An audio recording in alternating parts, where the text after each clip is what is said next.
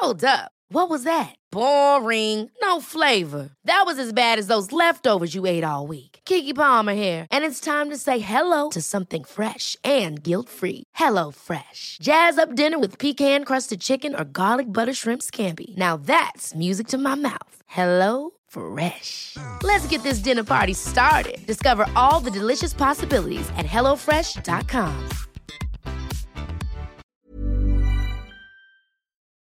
More people are discovering that the qualities you associate with your mind are not bound to your body.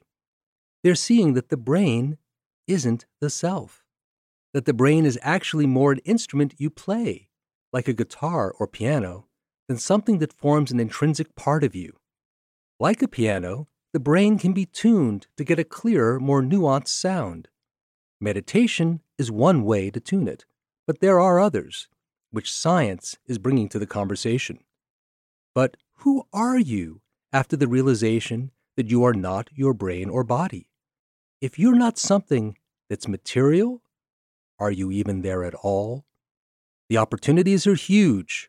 The challenges are real. You're just in time for the evolution. Welcome to The Evolver, where each week I talk with inspiring pioneers of the new consciousness culture. If you're enjoying this show, please remember to subscribe on iTunes, Google Play, Acast, or on the podcast app of your choice. Share this episode with clients at the Wellness Center. Post about it on social media, and leave a rating on iTunes. Our email address is theevolver@evolver.net, and you can follow us on Instagram at The Evolver Podcast and on Facebook at Evolver Social Movement. Now, let's get started. Welcome to The Evolver, sponsored by The Alchemist Kitchen, hosted by Ken Jordan. Once upon a time, it was assumed that you are the product of your personal history, and that history is immutable. You could heal a trauma, even an unconscious one, but it took dedication to a therapeutic process. Only by committing to a slow, fearless exploration of your shadow with a trained professional talk therapist might you be able to unlock the prison door of your depression or neurosis. Then came the pharmaceutical wave that promised mental well-being through pills. The chemical reactions that manifested as consciousness could be pinpointed and controlled, the reasoning went. The next thing you knew, a large part of the country was medicating itself out of depression, anxiety, ADD. But pills turned out to be blunt instruments with unintended side effects. Then the neuroscientists discovered something remarkable. It was long assumed that after young adulthood, brain development simply stopped. But in fact, it turns out that your brain is continually growing and changing, with new neural connections developing in response to life experience. As these new neural patterns take hold, your thought patterns change. We learned that one way to redraw your neural map is through meditation, that the brain activity of longtime meditators is different, and that they are less likely to suffer from stress, anxiety, and depression. If a discipline that teaches you a new way to think, like meditation, leads to a rewiring of your wetware, what other techniques might be used to arrive at similar results? That's the threshold we now stand at, looking ahead at the future of brain science. Ever more finely tuned EEGs allow us to glimpse the patterns of your neural activity that had, until now, been cloaked in mystery. Neurofeedback and transcranial magnetic stimulation give us tools for training your brain into new patterns of healthy, desired behavior. My guest today, Devon White, is weaving these emerging technologies into a new kind of therapeutic practice at Field, which he describes as a cutting-edge brain optimization company specializing in personalized, precision-based neuroenhancement. The Field says that they are seeing benefits to clients who come with issues ranging from depression and stress to ADD and PTSD. They also offer life-enhancing therapies that support cognitive enhancement, deeper interpersonal connection, and relaxation. Devon approaches this territory not as a neuroscientist or technologist, though he has real knowledge in these areas, but he comes to this frontier as an advanced meditator obsessed with the workings of consciousness. Devon White has over 20 years of experience in performance coaching and human energy systems. He's a futurist, as well as a global speaker on the intersection of technology and wellness. This episode is a fascinating dive into Devon's own process of exploring consciousness modalities, which led him down this path. It was a wonderful, revealing conversation, and I hope you enjoy it as much as I did.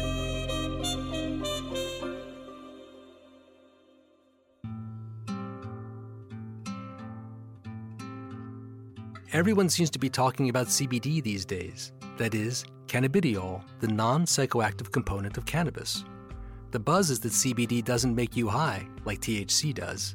But for conditions such as stress and anxiety, health professionals are increasingly recommending it as an alternative to pharmaceuticals. And scientific research is showing that CBD is highly anti-inflammatory, so it can help with pain relief. What does the scientific research say about CBD? Research centers in the United States and elsewhere are studying the effects of CBD on a variety of ailments. Scientists refer to CBD as a promiscuous compound because it offers therapeutic benefits in many different ways while tapping into how we function physiologically and biologically on a deep level. Extensive preclinical research and some clinical studies have shown that CBD has strong antioxidant, anti-inflammatory, antidepressant, antipsychotic, and neuroprotective qualities. What's the best way to take CBD? CBD-rich cannabis oil products can be taken sublingually, orally, as edibles, lozenges, beverages, tinctures, and gel caps, or applied topically. Concentrated cannabis oil extracts can also be heated and inhaled with a vape pen. Inhalation is good for treating acute symptoms that require immediate attention. The effects can be felt within a minute or two and typically last for a couple of hours. The effects of orally administered CBD-rich cannabis oil can last for 4 hours or more, but the onset of effects is much slower, like 30 to 90 minutes, than inhalation.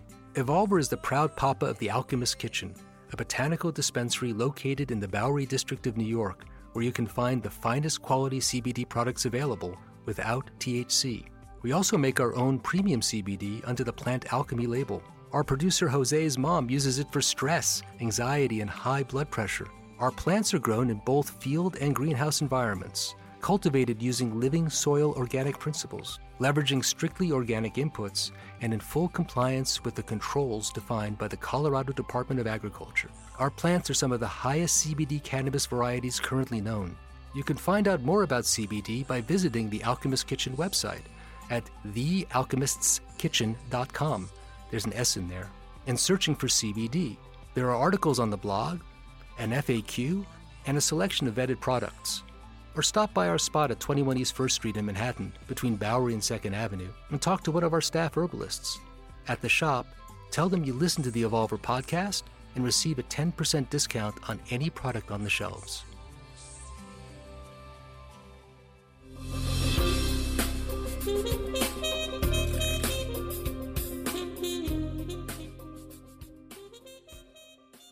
What does the field do? So the field is a neuroenhancement company. And what we do is people come in and we look at their brain. First we take an assessment of their life, of their past medical history, of how they're thinking about things, what their relationship was like with key figures in their life when they were younger. A real overall multidimensional assessment of who they are, where they've come from, and really what their goals are. Then we put a cap on their head and we do what's called a quantitative EEG. So we're looking at their brain waves, both with their eyes open and with their eyes closed. And what that does is it tells us about how their brain is functioning. They also are going to usually give us a symptoms checklist. They're going to go through a neurodiagnostic evaluation, and it's highly correlated with areas of their brain. So we're looking at that, then we're looking at the EEG, and now we have an understanding of who you are, how your brain works, why it works that way. Every brain is unique, and this is really important. There's a lot of brain technology that's coming out on the market, more consumer-based stuff, which is very exciting, and also a little concerning to me because it's your brain. And we've looked at lots and lots of different brains, and we've seen depression and anxiety and stress and high functionality. And it looks different in every brain. There are definitely similarities that you get between one case of depression and another, but they're going to roll out into lots of different categories of depression. So the way that it maps is to understand, okay, knowing that you had this relationship with your father when you were young gives us some perspective based on what you tell us, both in the opening questionnaire and during our conversations. This is what's going on. If you tell us that, I'm really stressed out with people, I have a really hard time relating to people, and what we read in your questionnaire is, my father used to just brutally yell at me every time that I did anything wrong, we have some understanding of like where that may have come from. So we're looking at early imprints in terms of, behavioral and psychological moments in your life that might have patterned something in early on. And then we want to correlate it with what's actually happening in your brain. And then what can you do about it? We can update it, right? So the cool thing about... as soon as you start saying, like, you want to update my brain, I get a little nervous. So give me an idea what that actually means. Back when I was a kid, it was like the brain never gives off new neurons. What you have is what you have, and if you destroy some of those neurons, they're gone forever. But that's not true. We now know neurogenesis happens. You can stimulate neurogenesis, so new neurons. You can stimulate new neural connections. Neuroplasticity is real, so your brain can really consistently change, and you can even train it to be more plastic, to be more malleable, which is an evolutionarily positive thing because it means you're more adaptive, you're more flexible to whatever's coming your way. Right. So we realize that people actually do have neuroplasticity, and that growth can be channeled and focused in a particular way. You can choose to develop. You can make it into something deliberate around an objective that you set. Exactly. So how? So how is using a variety of neuromodulation techniques. What does that mean exactly? Okay, so the first is neurofeedback. This has been around for decades. It's very well studied. It's very effective, especially when used in an expertly guided way. And essentially what you're doing is you're looking at the brain and then you're setting goals for it. So if we look at someone who comes in and let's say it's a kid who has ADD or they have ADHD, and what we see is slow waves firing in their left front. And so we know that that's a commonly associated aspect of ADD, and so we want to speed those brain waves up a little bit. Now, what happens if you give them drugs is it's going to go through the drugs affect the entire pathway of the neurotransmitter. So you may be turning up the dopamine or the serotonin, but it's not in a targeted way. It's going through the whole brain. But it doesn't necessarily need it everywhere. It may need it in just this targeted area. So what we're doing with neurofeedback is we're going, okay, hey, you're showing a lot of theta and alpha in your front left, right? Which is the part of the top-down executive control. So we say we want to see a little more beta there, which is a faster brain wave, which allows that part of the brain to go, hey, everybody, this is what we're doing. It's time to wake up, it's time to pay attention, time to focus, time to think linearly. Here's how it goes. So what neurofeedback does is it's looking at your brain, and every time that beta wave comes, it gives you a sound. It goes bing.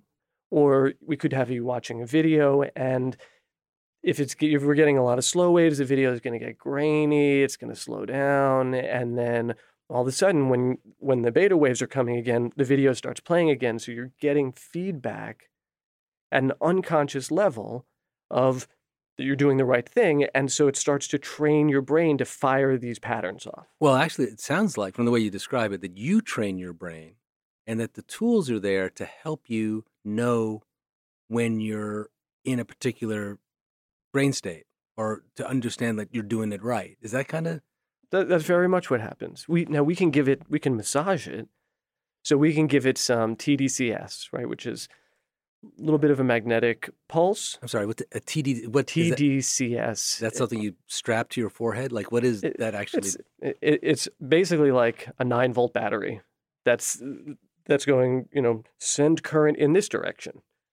So it's not particularly powerful. We use another tool. Oh, but it's a stimulant. It's actually stimulating. It's stimulating. It's brain creating activity. A magnetic field. So, and by doing that, stimulating the magnetic field, you're feeling that, or you're sensing what it's like to have that area active in a way you may not be used to. Exactly. So then instead of just waiting until we see the brain waves that we're interested in, it's going, fire this brainwave, fire this brainwave. Ooh, you're there, fire this brainwave. You did it, fire this brainwave. You did it. So you're getting double feedback. We're giving your brain a little encouragement to do something that it's doing anyway, just not as much as you want in order to get the results that you want. And then when your brain does it, it gets the reward of the video moves forward. Fascinating. Okay. So and then there's one other piece, which is sort of the heavy hitter, which is TMS.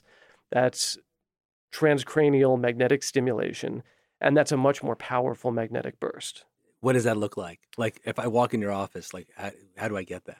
So when you walk into the office, it looks like it's a Tesla coil, essentially wrapped in polymer. And it's white, and we sit it on your head. It's bent a little bit, at a slight angle, so maybe 160 degrees. And we put it at the part of your brain that we want to either activate or tell, hey, let's reset for a minute. A little bit like a skull cap. So like bigger than that.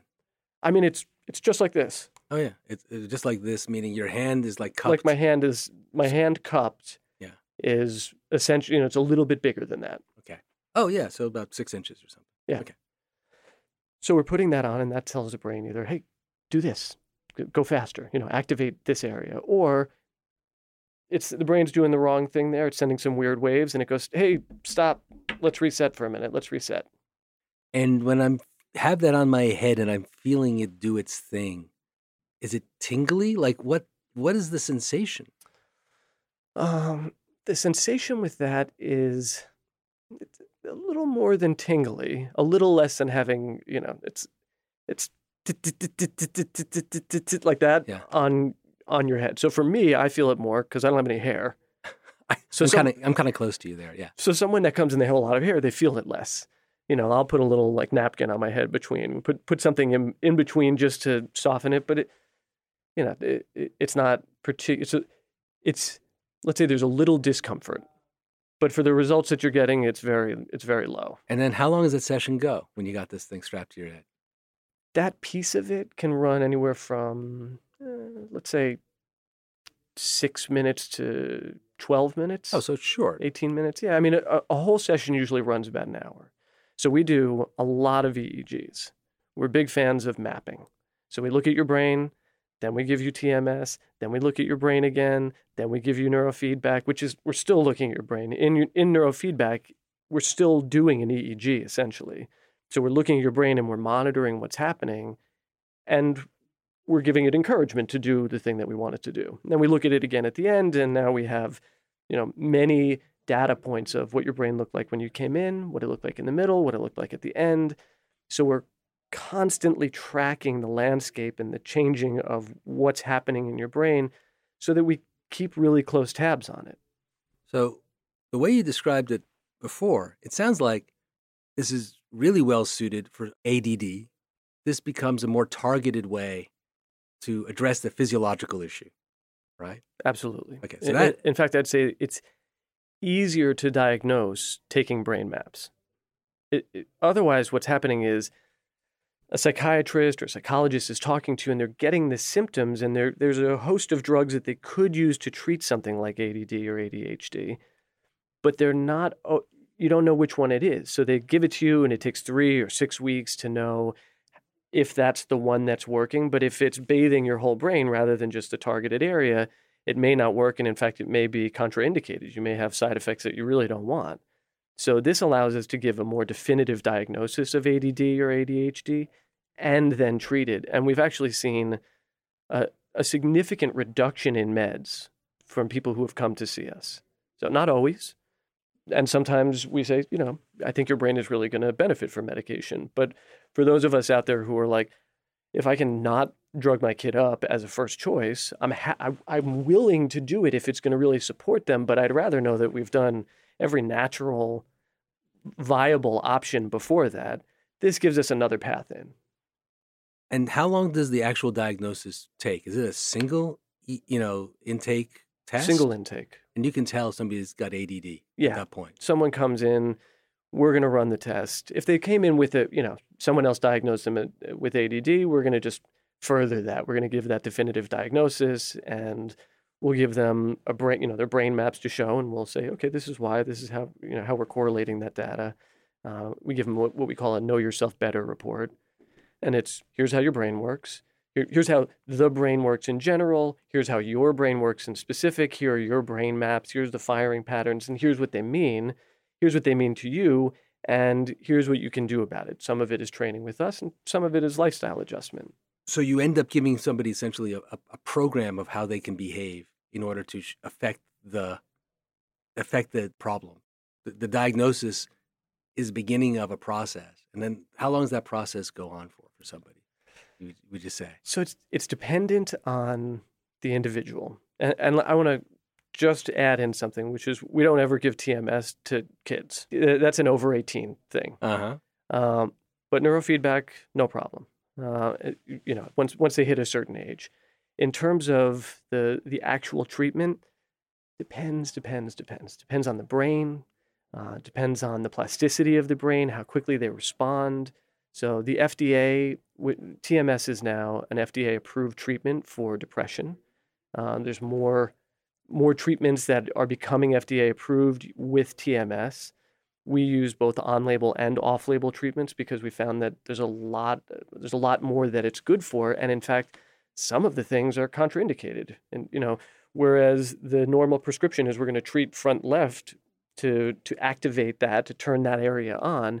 What we may want to do is actually lower front right, because there's going to be a natural leveling up of the front left, because if you turn the right up, the left goes down a little bit. If you turn the front up, the back goes down a little bit, top to bottom, same.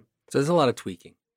There's a lot of tweaking. It's very personalized, but FDA says 20 to 30 sessions. Generally, we find that's a good number.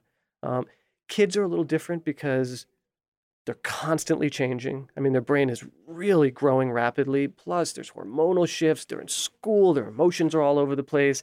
So we like to correlate it with, how have you been? What happened this week? What's going on? Because we see your brain's in a totally different place. So the spikes go up and down, but they're generally going to trend towards the goal state that they came in for. This is really cutting edge stuff. How many places are there aside from the field that actually are offering this kind of approach to dealing with brain issues? Very few. There are pieces of this all over the place. There are places that use just TMS, but I've called and I said, hey, how many EEGs do you do? And they say, EEGs, that's a research tool. And I'm like, well, I'd like you to research my brain if you're going to be treating it with magnetic bursts. So it's still a viable treatment. I think they see like 70% effectiveness with depression. So it's being used, but in a much more targeted way. And in general, a lot of this stuff, like a lot of science, a lot of academia, it's very siloed. So it's EEG over here, neurofeedback over here, TMS over here, and we're researching TMS applied to, front left or front right or the parietal lobe, or very, very specific things, whereas the approach that we're using is behavioral outcomes, and we're using really high standards of safety and information gathering to first look at who they are and how they're functioning, and then treat them in a step-by-step process so that we're constantly getting that feedback that I'm not really seeing anywhere else. So you're really weaving these different aspects together into a new kind of program. Exactly. What got you into this?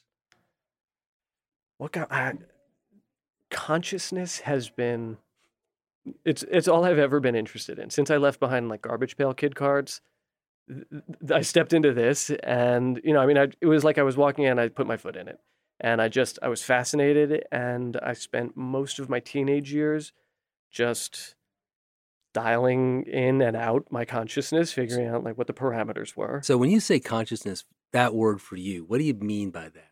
What does it mean to you? What does it mean to me? It means the lens of perception, right? So our perceptual lens, I think Aldous Huxley said that the fundamental function of consciousness is to limit information.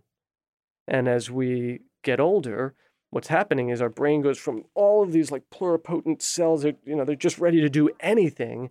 And by, let's say, age 5, whatever languages we've been immersed in, those are turned into pathways that we're on rails for that particular language or languages.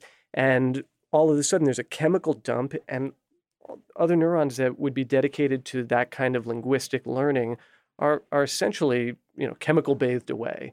And the ones that are there that are firing English, in my case, are now myelinated so that they're easier to grow and strengthen, right? So there's like a fatty sheath that goes around the nerves that goes like, more here, use it or lose it. And when you use it, you get more of it. What Huxley was suggesting is that every time that happens, we become more specialized and we limit what we're aware of. There's a great weird study where they took cats, and I think they're kittens. They took kittens and they put them inside of a crib, basically a crib, right? A box, I think, that had vertical lines. And they took another set of kittens and they put it inside of boxes that had horizontal lines. And they put them in there, I think, 3 hours a day for 6 weeks. At the end of the 6-week period, these kittens turning into cats, the ones that were in the boxes that had only vertical lines couldn't see horizontal lines. So they wouldn't be able to see the top of a table, whereas the ones that were in the box that had horizontal lines, they would walk into the table legs because they couldn't see horizontal lines. So our brain is really being shaped by the input that we're getting from our life, from whatever context we're given.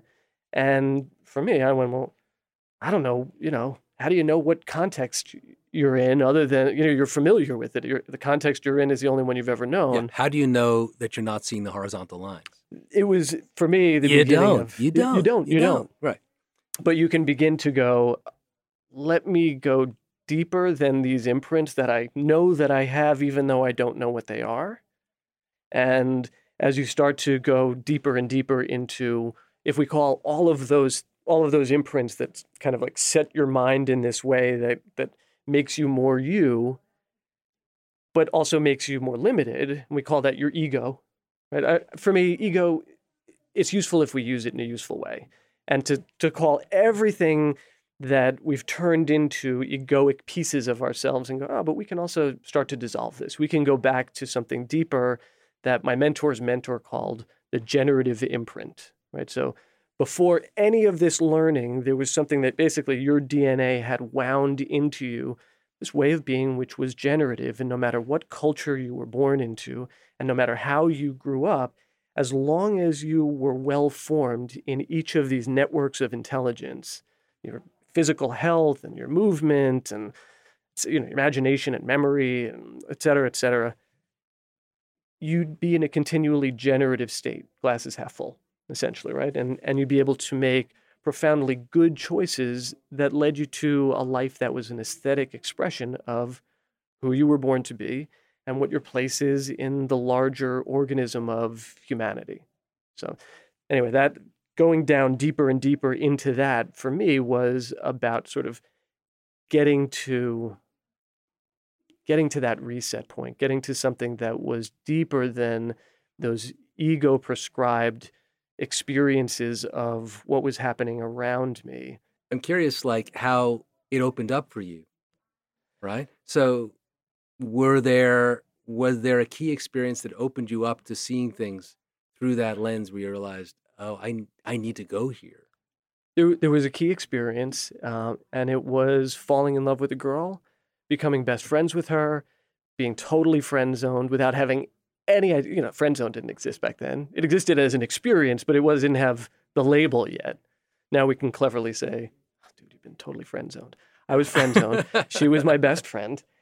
And it was amazing. And I would get home every day and I would be just totally excited to pick up my cordless phone, which was really hot technology back then. We had just escaped the cord.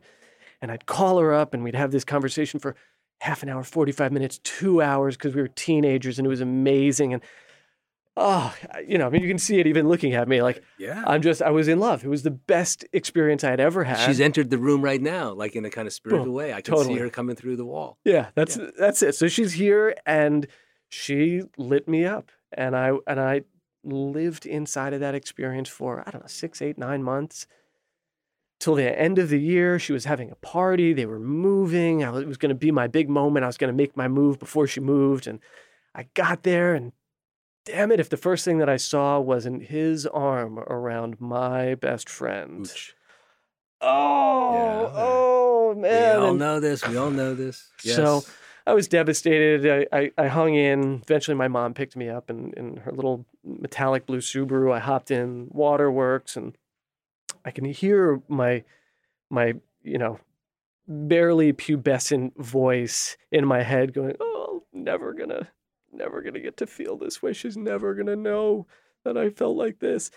I think I told her later on. And in that moment, though, I went, "Oh my God, she never even knew." And it, like, this light bulb went off that, holy shit, this has all been in my head.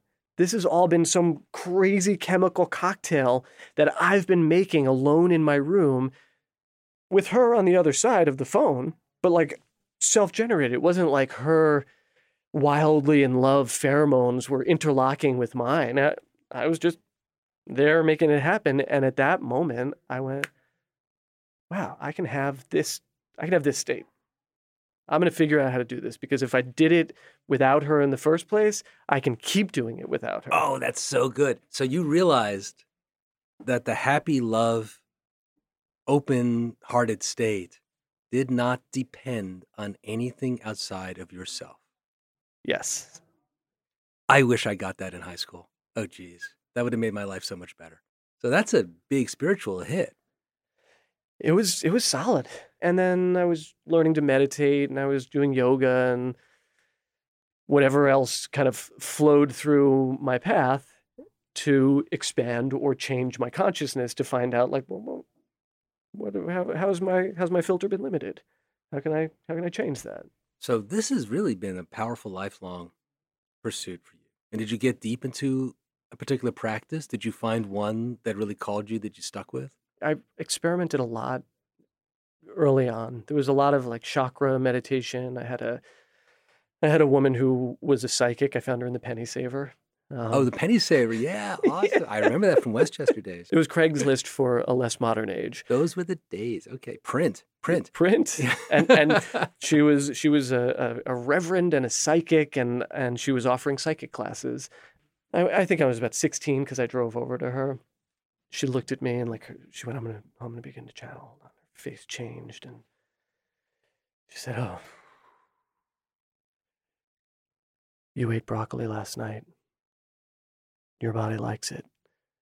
And I was like, looking at my face, like wiping stuff off because I had eaten broccoli. And I was like, to this day, I still am like a little biased towards broccoli. And I understand. She told me one other thing, which was that I was with this, she said, "You're with this blonde, but there's this brunette circling." And I was like, "Brunette? What? And who is this girl who I thought was cute for my driver's ed class?" But I was totally smitten with my girlfriend. So she said, "You're going to be with the brunette." And I was like, "There's no way." 3 weeks later at my junior prom, my girlfriend dumped me. Ooh. And I was devastated. And I was like, "I already learned this lesson. How can I feel this? Why can't I tap into the love?" And I was meditating, trying to get back into there, which is the real practice. That was the practice. You asked me about my primary practice. It was, in the beginning, think of that girl so I could generate the state, and then decoupling the state from the girl so it wasn't like creepy, right? So I could just be like, okay, I can do this on my own now. Okay, so I'd get into the state, and then I'd associate it with light. That seemed to be a common meditative practice. So I would breathe in light, and I would breathe in the feeling. And then I would go through my day, and I would think of the next day, and I would breathe this light out into the next day, into all of the experiences. And I'd pick some key experiences, like I know I have this interaction, or there's a person who I want to really connect with, or a test I wanted, whatever it was. And I would breathe light into those key events, and then I'd let it go. I'd take a little bit of a note, and then the next day I'd go through my day, and at the end of the day I'd say like success or total failure, and then I'd go back and I'd re-access the state, get into it, and then I would think back to the disaster. Because what happens is when you have a terrible experience, the strongest state wins, right? So I'd be in this really generative state that I was good at, but then I had this cripplingly embarrassing situation that happened with somebody in school. And the gravitational, emotional pull of that was so immense. I'd go to it and I'd be like, ugh. And then I'd have to go back and I'd re-get into the state. And then I'd think of the devastating experience again. I'd go back and forth, and then I would breathe through it and I would remember it. I would accept the experience as it happened. I would put it back into that experience and I would remember it in the past. And all of a sudden it became a resource rather than this like issue that was defining me as I moved forward. So in high school, you, through your meditation practice, basically came across an early version of the reprogramming, repatterning practice that people now use and talk about for changing neural pathways around trauma or around blockages. Yeah. I mean, that's actually incredibly cool. So, I mean, I know it wasn't that sophisticated, but it was that. But I was also reading from people who were giving me clues, going in this direction, and spending a ridiculous. It's high school. I didn't have any. I had a job and I had school, but I had plenty of time to sit on my butt. Yeah, but also you had the ability to kind of sit still enough to go there and to feel it and to notice it in your body, to feel the difference between the down state and the high state. And then have the discipline and focus to be able to bring yourself to the high state rather than just get into the miasma of the down state. It was goal-oriented in a way. Very goal-oriented. Even when it became the goal is to have no goal, you have to figure out how to resolve that paradox. When did that happen? Thankfully, because I had a lot of time, because I was in high school and I had, my job was as a lifeguard. So even there I had time to think. One of my primary influences, in addition to that psychic, right? Because once I vetted her, because I ended up being with the brunette, and then that's when I went, no shit, she's got it. Mm-hmm. So I went in and I studied, past life regression and channeling, but really she taught me how to meditate. She taught me how to visualize and meditate, and I had a group of what I called my blue-haired beauties because I was 16, and it was me and these like group of 50 to 70-year-olds women, and my best friend, like the one or two times that I dragged him there. And awesome. I love this. Oh my God. So what a scene. Yeah. Up in Dutchess County. And they were wonderful and so super encouraging. And one of them was not. She was actually probably in her 30s, and she was a genius. She was a chemist and something else. And, one time she was like, oh, Devon, my favorite thing about chemistry was making DMT. Watch out. I think she was a geneticist also, and she was like the best astrologer I've ever met. And when did you first do DMT? Oh, the assumption, Ken. Oh, I'm sorry. I'm just sort of jumping ahead. Many, many years later. And which was great. It was, interesting to shed my mortal coil in that particular dynamic rocket ship out into the super cosmos multi-universe.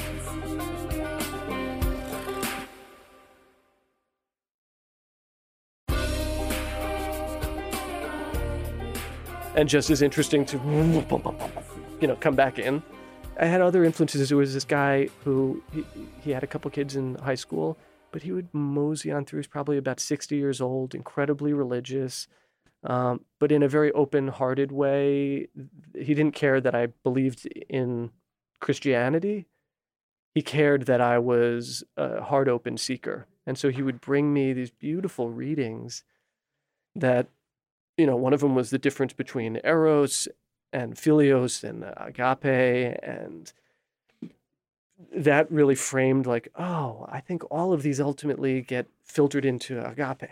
So this universal love, which is what I've been developing. And so there was a lot of philosophical stuff around it, but somewhere in there, I started going, oh, it seems like what a lot of these people are saying is that at some point you're taking a boat over the river and you have to get out of the boat, and the goal is no goal, and you can't be overly fascinated by the cities, the magic powers that come from these disciplines of the mind.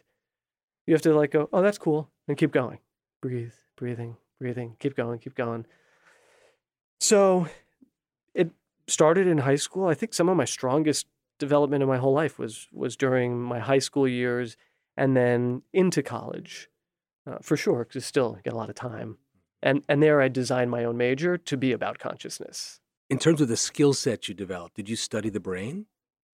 I did study the brain. I started in college. I chose a college that would let me major in Aleister Crowley because I thought... What school was that? That was Bard College. Aha! Yeah, my sister went to Bard. Okay. Okay, so I didn't know about... What is Bard? Explain Bard for folks. I think it's still, their slogan is a place to think. And the way that I found it is I told my guidance counselor, I want to go to a college that has all of the intellectual outcasts from across America and the world. And he said, that's right in our backyard. It's called Bard. I said, whoa. And when I got there, there was this like beautiful Earth mama with these big dreads. And she was like, hey, I'll be taking you on your tour today. And it's a group of us. And she said, we're walking through. And first thing, I stepped out of the car with my mom, and it was like the clouds parted and the sun shone down on me. And I was like, this is my place. Back in the day, they wanted you to have good grades, but they cared about who you were. What did your essay look like? How did you interview? What kind of weirdo were you? And it was a lot of weirdos. When this woman said, she's telling us about the place, she said, you know what I love? No one tells me what I can drink or where I can smoke what I want to smoke or when I can play my drums. And I was like, I don't know why I'd want to play my drums anywhere, but that sounds awesome. It sounds kind of perfect. So, and it's the kind of school where you can say, I would like to study Aleister Crowley. Exactly. Now, for a guy who's interested in the light and openness to that generative aspect of existence, Crowley is an interesting choice to pursue. What was it about Crowley? A little dark. He's a dark but weird dude. Yeah. And I think that a lot of his darkness was sardonic. He's a poet. He scaled Everest, and he was coming from this magical tradition, and he was virulently sort of gone after in popular culture, much like Leary, who wrote, I think, Diary of a Hope Fiend, which was modeled after Crowley's Diary of a Dope Fiend. I found Crowley through Leary, who I found through Wilson. So there was a thread. Wilson talks about him extensively. And what I loved about him was, at the end of the day, the thing that stood out most to me was, first and foremost, the whole of the law shall be do what thou will. Love is the law, love under will. So he was discipline. Do what you're going to do. There are no real morals. Moral boundaries were set up by, for example, religions, and all the religions all had different boundaries, dependent often on the culture and what you needed in that culture. So you're looking at morals that help a functioning society work properly. So they were valuable, and they became doctrinized in a way that for our generation is a little outdated, for me anyway, and for many people. We're looking to a more agnostic spirituality where it doesn't have to be, one patriarchal God who's telling you, if you don't believe me, you're going to burn for the rest of eternity.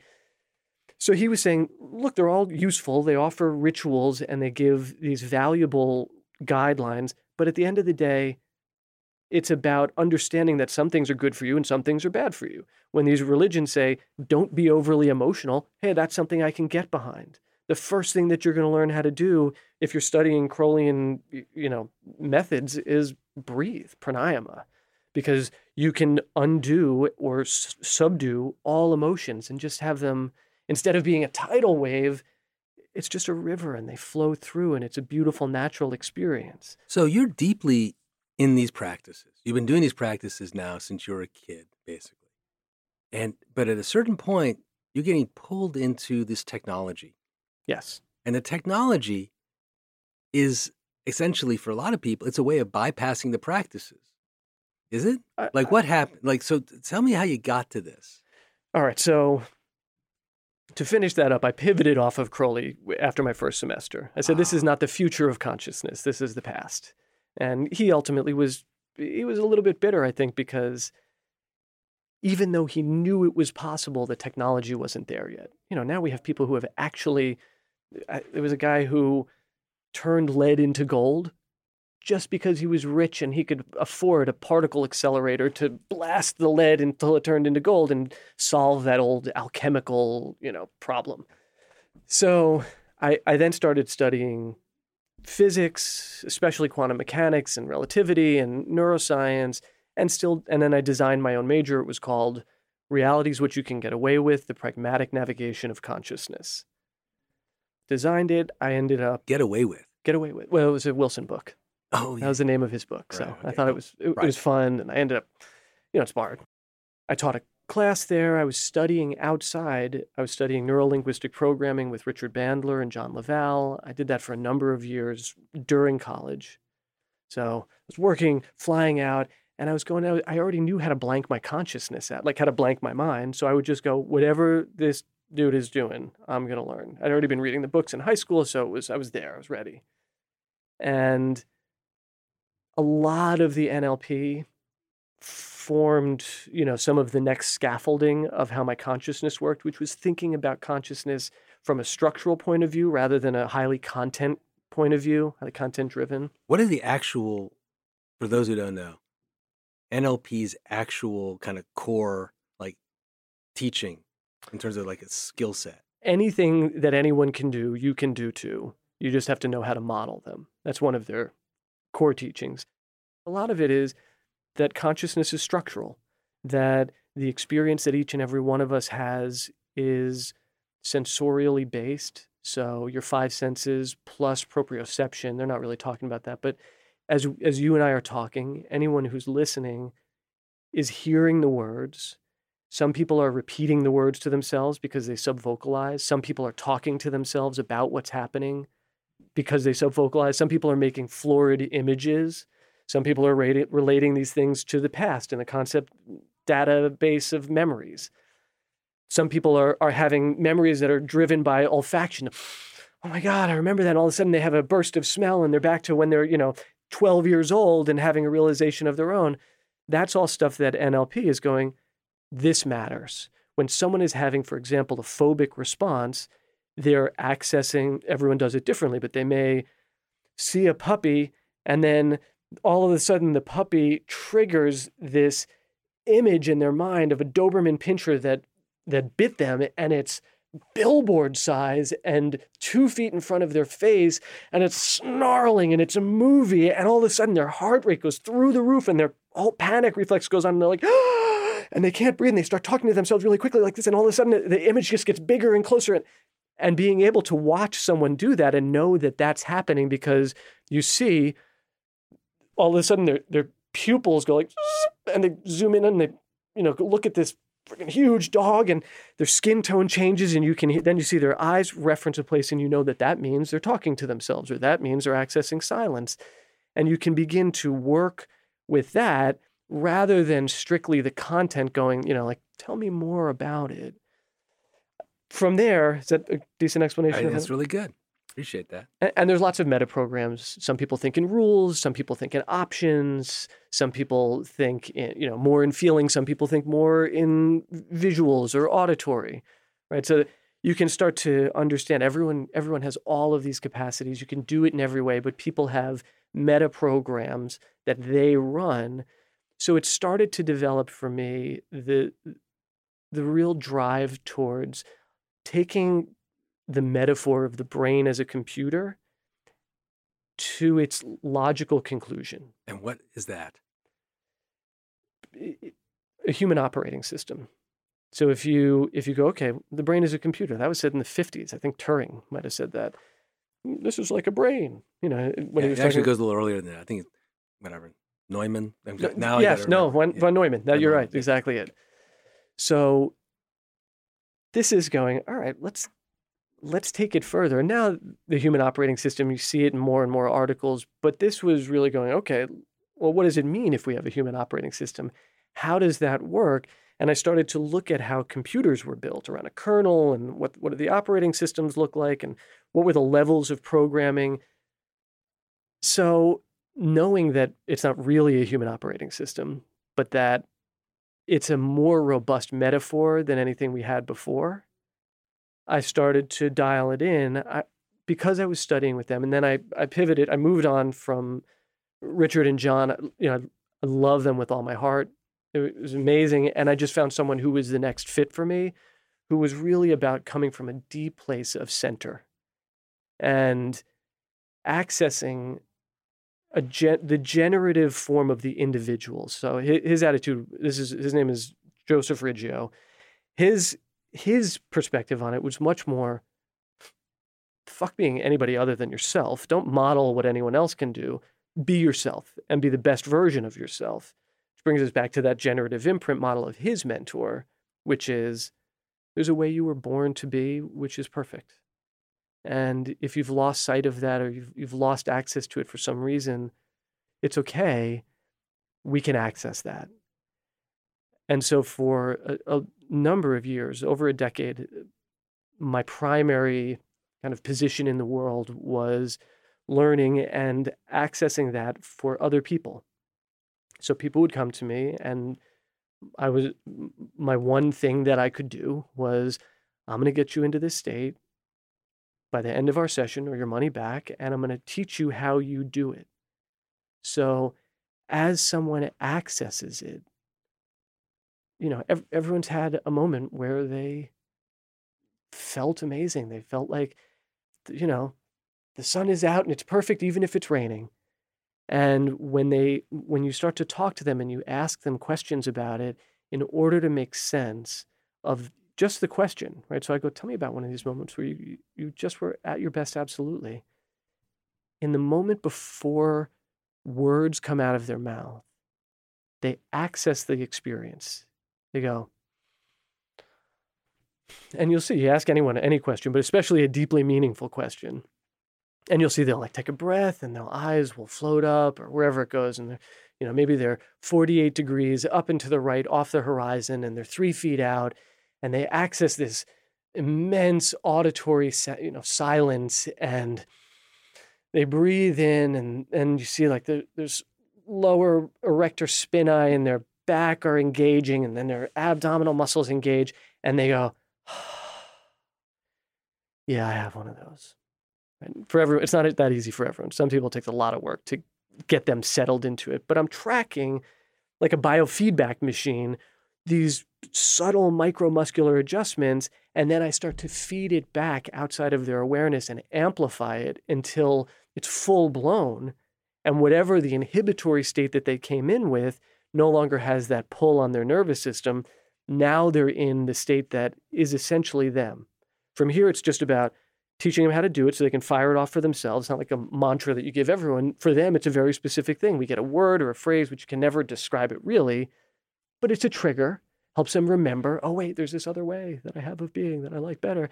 And through time, through decision-making, through discipline, they can have that more and more of their life. And when you make all of your decisions from this place, all of a sudden your life becomes more and more of an expression of this version of yourself. You're starting to design a life that is resonant with who you are and who you want to be. So this is training a kind of, sounds to me, from what you describe it, a kind of meditation-like practice for somebody. This is very much like a fourth way, like Gurdjieffian, my practice is my life. And using that, getting to a particular state within the meditation where you're kind of open and relaxed at a certain level, where you're really allowing things to rise within you that you can pay attention to, that you can then work with in a collaborative, conscious way, as opposed to being dominated by the unconscious forces that are driving. 100%. Okay. And even more, I would say, it's settling so deeply into that place that it is. You're not even working. You are making decisions from here, so your life becomes more resonant and your environment holds you in this place without you having to cognitively get in there and tinker around with it all the time. From the way I hear it, and this is my woo way of operating in the world, is it feels like a pragmatic approach to using these meditative tools that come from a spiritual context, but focusing them not on a spiritual objective so much as on a daily, how to be in the world in a healthy way. The spiritual is built in. So the spiritual is built. This is what I'm curious about, because when somebody starts to develop that kind of practice for themselves, where they're able to get to that level of calm and clarity and essentially quiet themselves at a certain point, I'm wondering how often you found that people then started to get into a kind of spiritual epiphany where things would, well, essentially they're seeing light with their eyes closed. And they're going, what the fuck was that? People who I worked closely with, like people who went, okay, we're going to go, I'm hiring you. We had a longer term engagement. Part of what I put in my contracts was you're going to start noticing more and more synchronicities, which is like the everyday form of the epiphany. Holy shit, things are just starting to, man, I thought that the other day and there it is. And part of putting it in the contract is so they'd start to look for it. But part of it is that I just noticed that that's what happens. The more you're in that state, the more you start to notice that kind of stuff. For some people, that's cool. And you can kind of glide into that. You don't actually go too deep with it, but it's like, it's kind of reassuring because it creates a sense of love surrounding you and engulfing you. You feel supported by the universe that is actually there as your friend.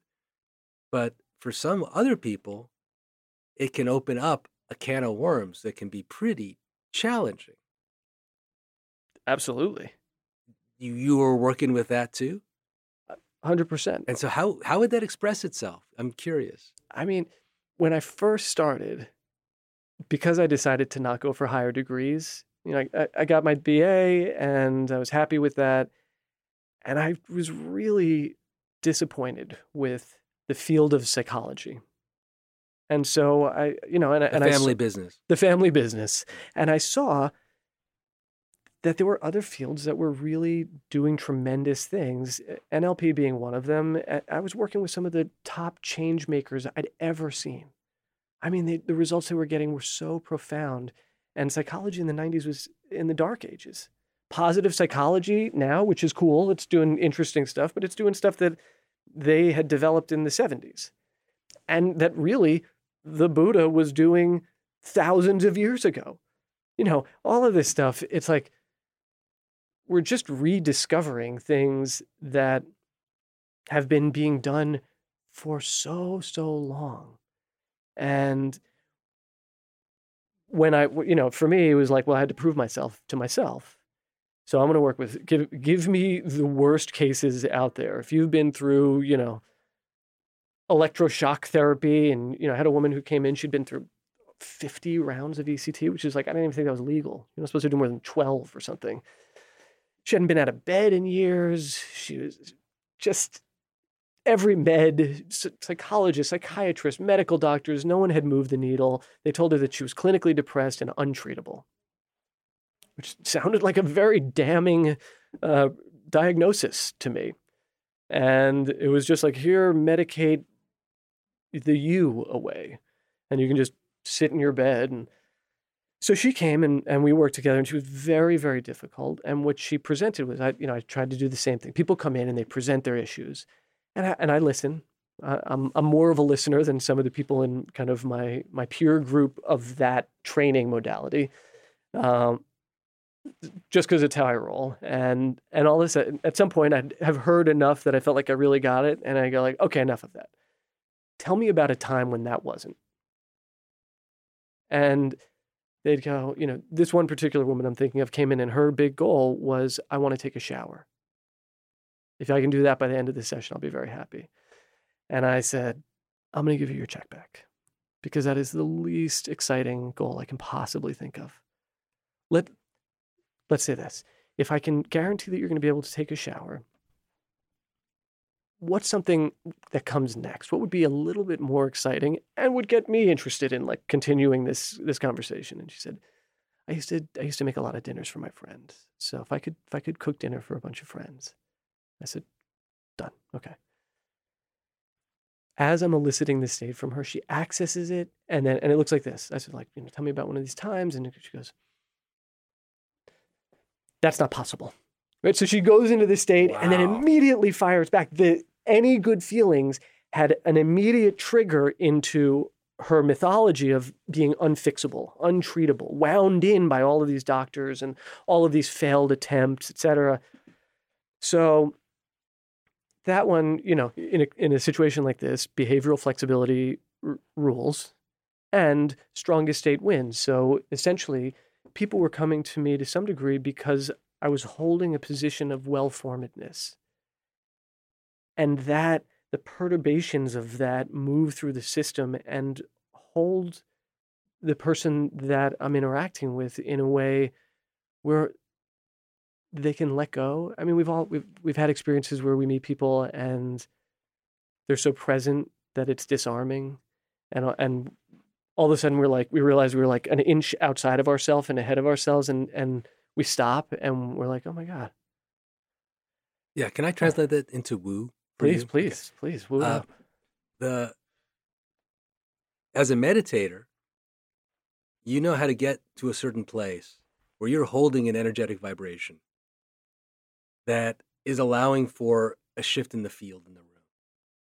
And that it becomes you're holding the space in a way that the person that you're cluing into is then recognizing on its unconscious level and moving towards.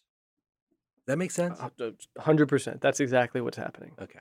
And then inside of that, it's linguistic skills and, metaphors and stuff, and noticing what's happening so I can go, like, stop looking. I mean, I've had people where I had to go, you're fucking up my work. Here's what you're going to do. You're going to look over here. You're going to look at this spot right here, where every time I ask you what's been the best experience of your life, you glance for about a half of a microsecond, and then you immediately fire off into every reason that you can't actually look there. Look there. I want you to look there, and I want you to imagine that there is a big, hungry pit bull that's going to just gnarl into you.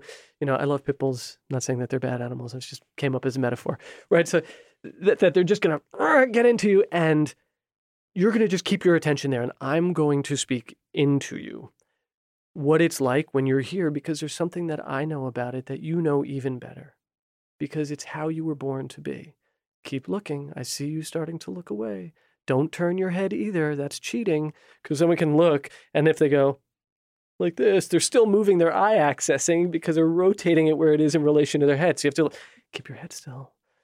So that's like a grisly session, and I hold them there until they you see all of a sudden it melts away and they have the kind of experience you're talking about.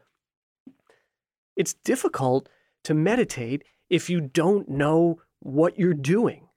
And even if you do know what you're doing, it takes so long to get there. Which brings us back to, how did I get into the tech? NLP helped me structure some architecture, human operating system. I'm doing this work with people. I see how they are when they're at their best, but I'm a child of the peer-to-peer generation. I don't want to do the one-to-many thing. I want to do, how can we all share behavioral software? How can we create a massive field, which is by definition a region in which every point is feeling the same force, and we make that force something generative. So it obviously can't just be about the individual. It has to engage our whole culture, because we have a culture that the cultural cloud is filled with viruses. There's economic biases that are bad for people, linguistic biases that are bad for people, gender biases that are bad for people, and on and on. The system is designed in some wonky ways. Some of it is because we're stemming from a wonderful, I love America, but we're stemming from a horse-drawn mentality that's the same thing that designed the initial Constitution, and I love it. And I love what our government, I love the freedoms, I love our country. And at the same time, I think Joe Rogan on, one of his Netflix specials, he was like, if Thomas Jefferson came back, first thing he said is like, what? I wrote this thing with a quill, with a feather. You guys haven't changed anything in this yet? So we need something a little bit more modern, governmental, economic, capitalist, all of this stuff. Yeah, the system ain't working as it is now. It's breaking down. We're dealing with the breakdown. So the human operating system of the individual needs to interact with the cultural cloud of society, of culture, and create a generative feedback loop where we can start to go, what is a future that we can all agree on? Because every good business, every good endeavor has a goal, has something that it starts to move towards. Even if we get Buddhist and someday we go like, there is no goal, we can't start there. We have to start with like, let's make sure that that civilization is still existing in 2100. It may not be a bad idea to have an ecosystem that is able to support the civilization also existing in 21. Exactly. Yeah, not a bad idea. So, okay, how are we going to do that? Well, they've been trying to do this since Avalokiteshvara, which is, the reincarnation now is the Dalai Lama, but this is the Bodhisattva of compassion.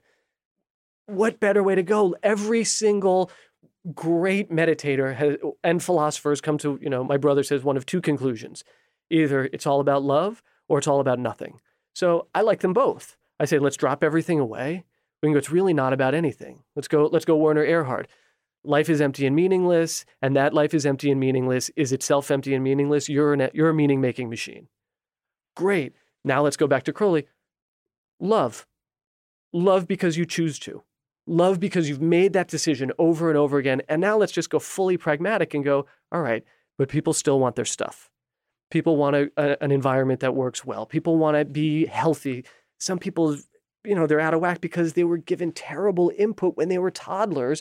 They were told that this color person is bad or that gender person is awful. And, this food is really great, even though it's filled with toxins. And so how do we start to get all of that stuff in a system where we can all collaboratively refine it and we can start to test it and we can rigorously build a system that's safe, secure, trusted, worthwhile, and has each of us at our best as the heart of the programming.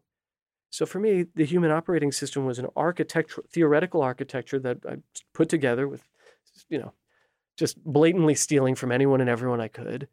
And then it was just about waiting long enough that the technology started to become available to make it happen. What kind of technologies were you looking for? VR, AR, MR, right? So virtual augmented mixed reality, AI, epigenetic optimization, genetic optimization, ultimately quantum optimization, because, it's not that far off either, at least according to Ray Kurzweil. And before that, what is the fastest, most direct way to measure and optimize and change anyone and everyone's state? It's your brain. It's your brain looped into your body. So you have a full-on neurosomatic, neurophysiological experience that roots you into a sensorial here and now that's optimized for you having the experience you were designed to have and that you've been able to help design. And now we can get in there and we can actually start to work with that. And we can help brains get to where they're going much, much faster. So you geeked out. You started getting into these techie things. Did you learn any programming? Did you come at it from a computer's vantage point, or how did you? I learned a modicum of programming, and I hung out with other nerds, but who were better programmers than me. And there's a point where the metaphor, you don't need to go any deeper with the metaphor, right? So the metaphor of programming. The metaphor of programming. Okay. We're not really computers, right? So it's really useful. People used to talk about the heart as being infused with 4 humors. All of a sudden, the steam pump engine came out, and that was like a revelation, and they started calling the heart a pump. It's not a pump either, it's a heart. Even heart is just a word that we put on side of a thing that's inside of us that's doing a thing, right? So all language is kind of messy, but the better metaphors allow us to do more stuff.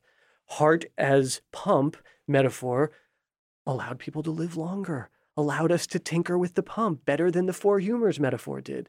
Now they know that our heart is filled with some kind of something that communicates with your brain and creates this, incredible field. It's not just your brain, it's your brain and your heart, and your gut has neurons in it. So you get the whole system involved. But at the end of the day, the brain is a very powerful platform to interact with who you are, how you're going, and start to tweak the way it's all firing to get faster, better, much more long-lasting results. So there is a scene of brain tech folks who are now sharing this information in a collaborative way and discussing how to weave together the different technologies that are now available into something which is a more coherent approach to brain health. Yes, we'll say it's a small scene currently, using a core approach that combines really the technologies we've been talking about with a heavy dose of the human operating system and a lot of attention from third-party consultants who get the bigger vision. They're excited by the bigger vision. They want to scale this kind of brain health and optimization on globally. They want the democratization of brain health. And so they've come on board and they're giving from their perspectives, some of them from the TMS perspective, some of them from an EEG perspective, but a lot of people who are now feeding in, here's how to do it better. Here's how to do it with the best, most rigorous scientific methodology. Here's how we continue to improve our client experiences and apply AI so that the results are driven faster, better, deeper, stronger, and continually to evolve what it is that we're doing. So the field, your company, is the epicenter for the collaboration that you're correct that you're driving here. Yes. Human operating system. Yes. In 30 seconds or less. You at your best, scaffolded with an architecture of the best behaviors at every level of who you are, what you do, each kind of intelligence you have. And you're, and it's a vision of what that means that's informed by your consciousness work. It's not just about performing better to make more money to get the right house. No. It's about being fundamentally well-formed, which every person gets to decide for themselves what that means. I like Aldous Huxley in what I look at as his answer to Brave New World was his book Island. And somewhere in there he says something like, what's the point of little boys and girls? And it was written in maybe the 60s. So he says in Mother Russia or in communist countries, the point of them is to work for the state. And in the West, it is to consume. But here in Pala, it's to become themselves, to become fully human. I think that that's really what it's about. I find that people, when they get there, when they're really well formed, they naturally perform at peak. They're naturally satisfied. People still die, tires still go flat, sad things still happen, but they don't get lost in that. It's just a river in which something fell and it flows down the stream and they move with it. And they live lives that, what I keep saying is they're these beautiful aesthetic expressions of who they are. And, they're operating at all levels. Their memory works right. Their cognitive functions are firing well. And we're able to do things like reduce, now with this stuff, we can reduce the slow waves that naturally come with age. So memory decline and cognitive slowing, we can help your brain stay young. We can trigger neurogenesis. We can trigger neuroplasticity. We can help end the suffering of PTSD. And these are just the getting people out of the ill-formed, out of the red zone, out of bad imprints, and back into, oh my God, I'm okay. And from there, we can begin to optimize. From there, we can go, all right, now your brain is doing what it was supposed to do all along. Crazy things happen. We weren't taught how to make ourselves better, how to get ourselves back to health. But now you don't have to spend decades meditating. Meditate by all means, but let us help you dial that in faster by seeing how your brain responds, what it likes, getting your feedback so that the bus moves forward more quickly. And then once it's healthy, now you're talking about moving to a place where it's like sliders. You go like, you know what? I want to take a week off. I want to take a month off. I'm taking a sabbatical. I want to jam out on my guitar. I want to learn a new instrument. So I turn creativity up, and you can change the firing patterns of your brain. You leave the fundamental firing pattern that is you, but you start to tweak it a little bit so that you're a little less left-brained and a little more right-brained. You mean you could actually fine-tune this at the level where you're going to go, I'm about to do a major creative endeavor. I'm about to make something. I'm going to take the time to do something much more creative than what I normally do, having to do my administrative job. I'm going to go paint for a month. And you can fire up the neural pathways around creativity so that my painting gets more like juicy. Absolutely. That's crazy.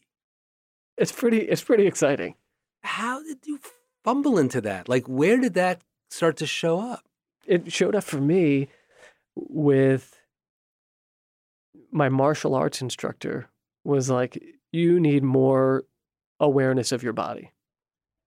And I said, all right. And I've been practicing awareness of my body for my whole life. So I was like, okay, that's cool. I'm going to do it. But let me get a little help from the brain stuff, right? So we went and I put TMS on this strip, my sensory motor cortex right over here, which is responsible for athletic performance and proprioception. And we activated both sides. And it was like horse doses. I'm the guinea pig. So you're doing left and right, both sides of the brain, somewhere where that... Right over where the headphones that where we're the headphones wearing go. Basically go. Okay. Yeah. So we're left and right, activation. And about 40 minutes later, I was like, whoa. 40 minutes is a long time. You were saying this is like 7 to 12 minutes or something. 7 to 12 minutes long. 40 minutes after my session. Oh, I see. Okay. I get home and it was like the floor dropped out and I went, whoa. And at the time I called up and I was like, hey, I feel, woo. And the response that I got was, you asked for a big dose. And I said, I did. And he said, don't worry about it. Give it another 5 minutes and it's going to pass. Your brain's just getting used to, we gave you a really strong dose. So your brain is like accepting, it's not where it usually gets its input from. So it's getting it from a whole new place. And sure enough, a few minutes later, I could feel your muscles. I could feel as you move, I can feel what muscles you're moving in my body. I feel all of my muscles. I can feel temperature changes that are so slight. All of my sensory awareness, internal, external, was through the roof. Down in like dialectic, like internal thoughts, which I don't generally run a lot of internal thoughts anyway, but I'll do visual thoughts, right? So I'm not using a lot of auditory, but I'll see pictures as I'm talking to people. Gone. It was like raw, just experience of internal and external. And you had sex after that? Obviously. Yeah. Oh my God. Ken, erectile dysfunction is one of the things that you can address through this. Like libido, it's insane. The brain is connected to everything. It's so cool because it's all tied together. And with a little bit of tinkering, you can take people where they want to go. This is crazy cool. So where and how do you track all of the science that's now being done in this area? Because there must be quite a lot in terms of the research. There is a ton. So the first thing that we did is we said we want to be surrounded by medical professionals, right? So we have global aims, and there's a strong likelihood we'll open our first 2 centers in the next, we'll say 14 months here, and then another one in Europe. You have one. Are you open yet? We're open, but our full-blown centers, which are, we'll just say, very sexy and very, they hold you. There's relaxation. It's very experiential. Experience the field. It's like it's the aesthetic, right? Like I've had this thing that I've been both loving, but also it's a lot of work to carry this thing from when you're 16 years old and 18 and 22 in your mind, that you have to wait 20 years for the technology to emerge. And as it's emerging, see all of these other things popping that are sort of like it and be like, oh, look at that Flow Genome Project. Oh, consciousness hacking movement. Okay, Mike. But like still hold fast to the vision and wait until the moment arrives. And then now that it's here, like, this is about aesthetic expression. My wife is an interior designer. She like her whole life has been like, but is it sexy? So she's just raw and cool, and like truth is her primary thing. But everything, the way she moves, the way she talks, everything is just so magnificent about her. And she you know, she's gonna be happy to hear that. She knows it. I tell her every day. Okay. But coming back to the science. Sorry, the science. But you were asking about the centers. Okay, they're going to be very nice. They're going to be very nice. I'm excited. The science. So we said, okay, we want to put ourselves about a bunch of medical professionals. So we, again, serendipity. We met with Susan Blum, Dr. Susan Blum. She's a best-selling author of 2 different books on autoimmune, and she's incredible. She leads a team of incredible integrative functional practitioners in the Blum Center for Health in Rye Brook. And so we put ourselves there. And, you know, I thought we were going to get there. She was like, let's do this. This is perfect. It fits. And we got there, and I'm like expecting a ticker tape parade at our first meeting with the full medical team. And it was like the trial. I was Joseph K. They were like, tell us about the science, which you know, at first I was like, oh, so much less than a ticker tape parade. They are way less excited than I thought they were going to be, but it really speaks to how rigorous their thinking about the ecology of wellness is. So that's the first thing that we did. We put ourselves at the center of an incredibly generative team led by a superwoman who is amazing. And the way that they hold what real wellness and medicine needs to be. Then we started hiring consultants. We said, okay, we want people who are incredibly, you know, who are credible they're good people. They get the vision. They're not bogged down by the extremely siloed nature of academia and research and science. EEG applied to this specific thing yielded these results in this one test. Therefore, it's the only thing that it is. And it has nothing to do with TMS. It was like, no, okay, we need to rethink about all of it. Our goal is to create a system that optimizes people. And that's our bias, and we understand that, but we understand that all testing has biases, and we're not going to fudge results. We need to have third parties that are building the best, most rigorous scientific methodology for reviewing what we're doing, building credibility and legitimization into it, building that trust with people, building the safety, and then applying AI, machine learning, to find things. It's as objective as you can get. It's a machine that's just looking at data points, and it finds things. It becomes predictive. Here's what you're doing, and it starts making hopefully better predictions, faster ways to get results. And second, it starts to find things that we didn't even know were there because it's seeing correlations in data points that we weren't even looking at or didn't even know, existed. And are you publishing these findings? Where are they being made available? So the published findings will begin to roll out later this year. Right now, it's just been getting everything dialed in on the client experience side, using past published. I mean, there's thousands of articles on the effectiveness of TMS, EEG, neurofeedback that are rolling out every year at this point. So the field is very well established, not our field. The field of, neuromodulation is very well established. We'll start putting ours out later in 2019. Is there like a conference that these guys go to? Like, where is this? There's lots of conferences. There's lots of different conferences. Yeah, there's a neurofeedback one. There's a TMS one. There's an EEG one. Fascinating. And then I know there's been all this research that's being done, but when you start to weave these things together, how does somebody know that it's safe? Then how do they know that it's safe? Well, they can do the research, for one. The FDA approved TMS. How do they know that in the moment? How do they know it's safe? It's because we have a board certified nurse practitioner who is looking at your brain and delivering the protocols. Who, we know that sometimes there's mild irritation.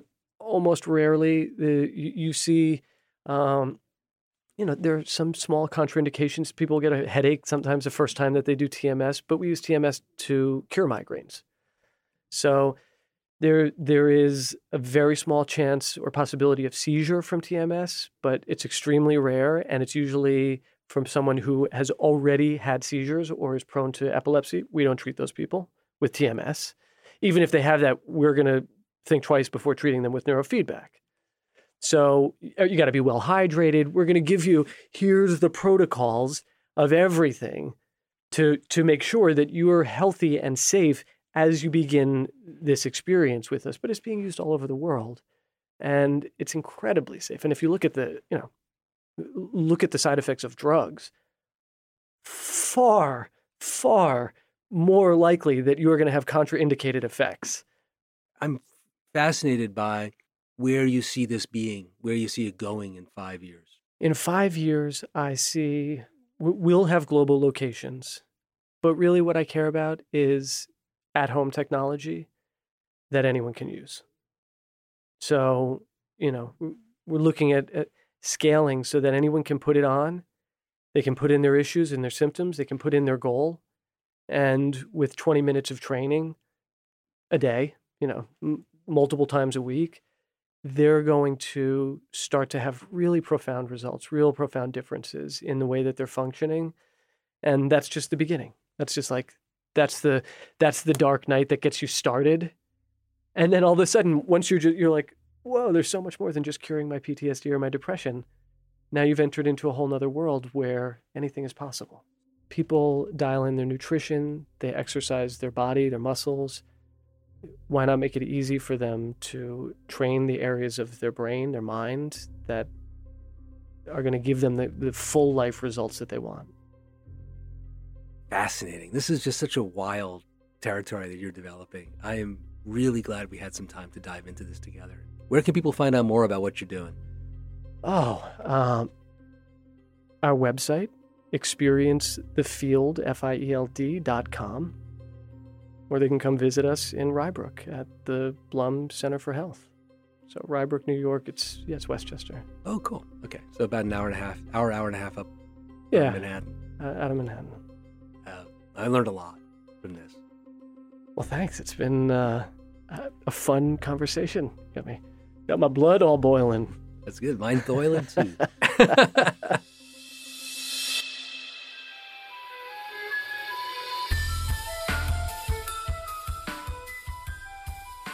I want to thank Devon White for joining us, and you too for being with us.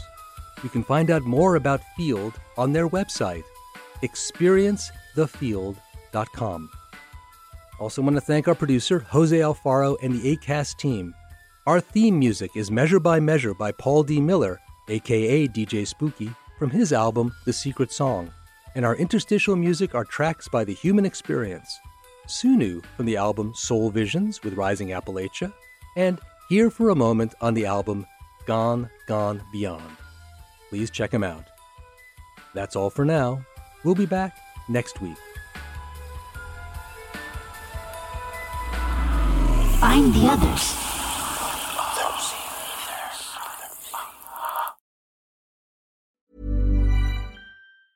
Ever catch yourself eating the same flavorless dinner 3 days in a row? Dreaming of something better? Well, HelloFresh is your guilt-free dream come true, baby. It's me, Keke Palmer. Let's wake up those taste buds with hot, juicy pecan-crusted chicken or garlic butter shrimp scampi. Hello Fresh.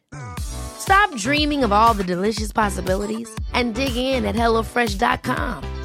Let's get this dinner party started.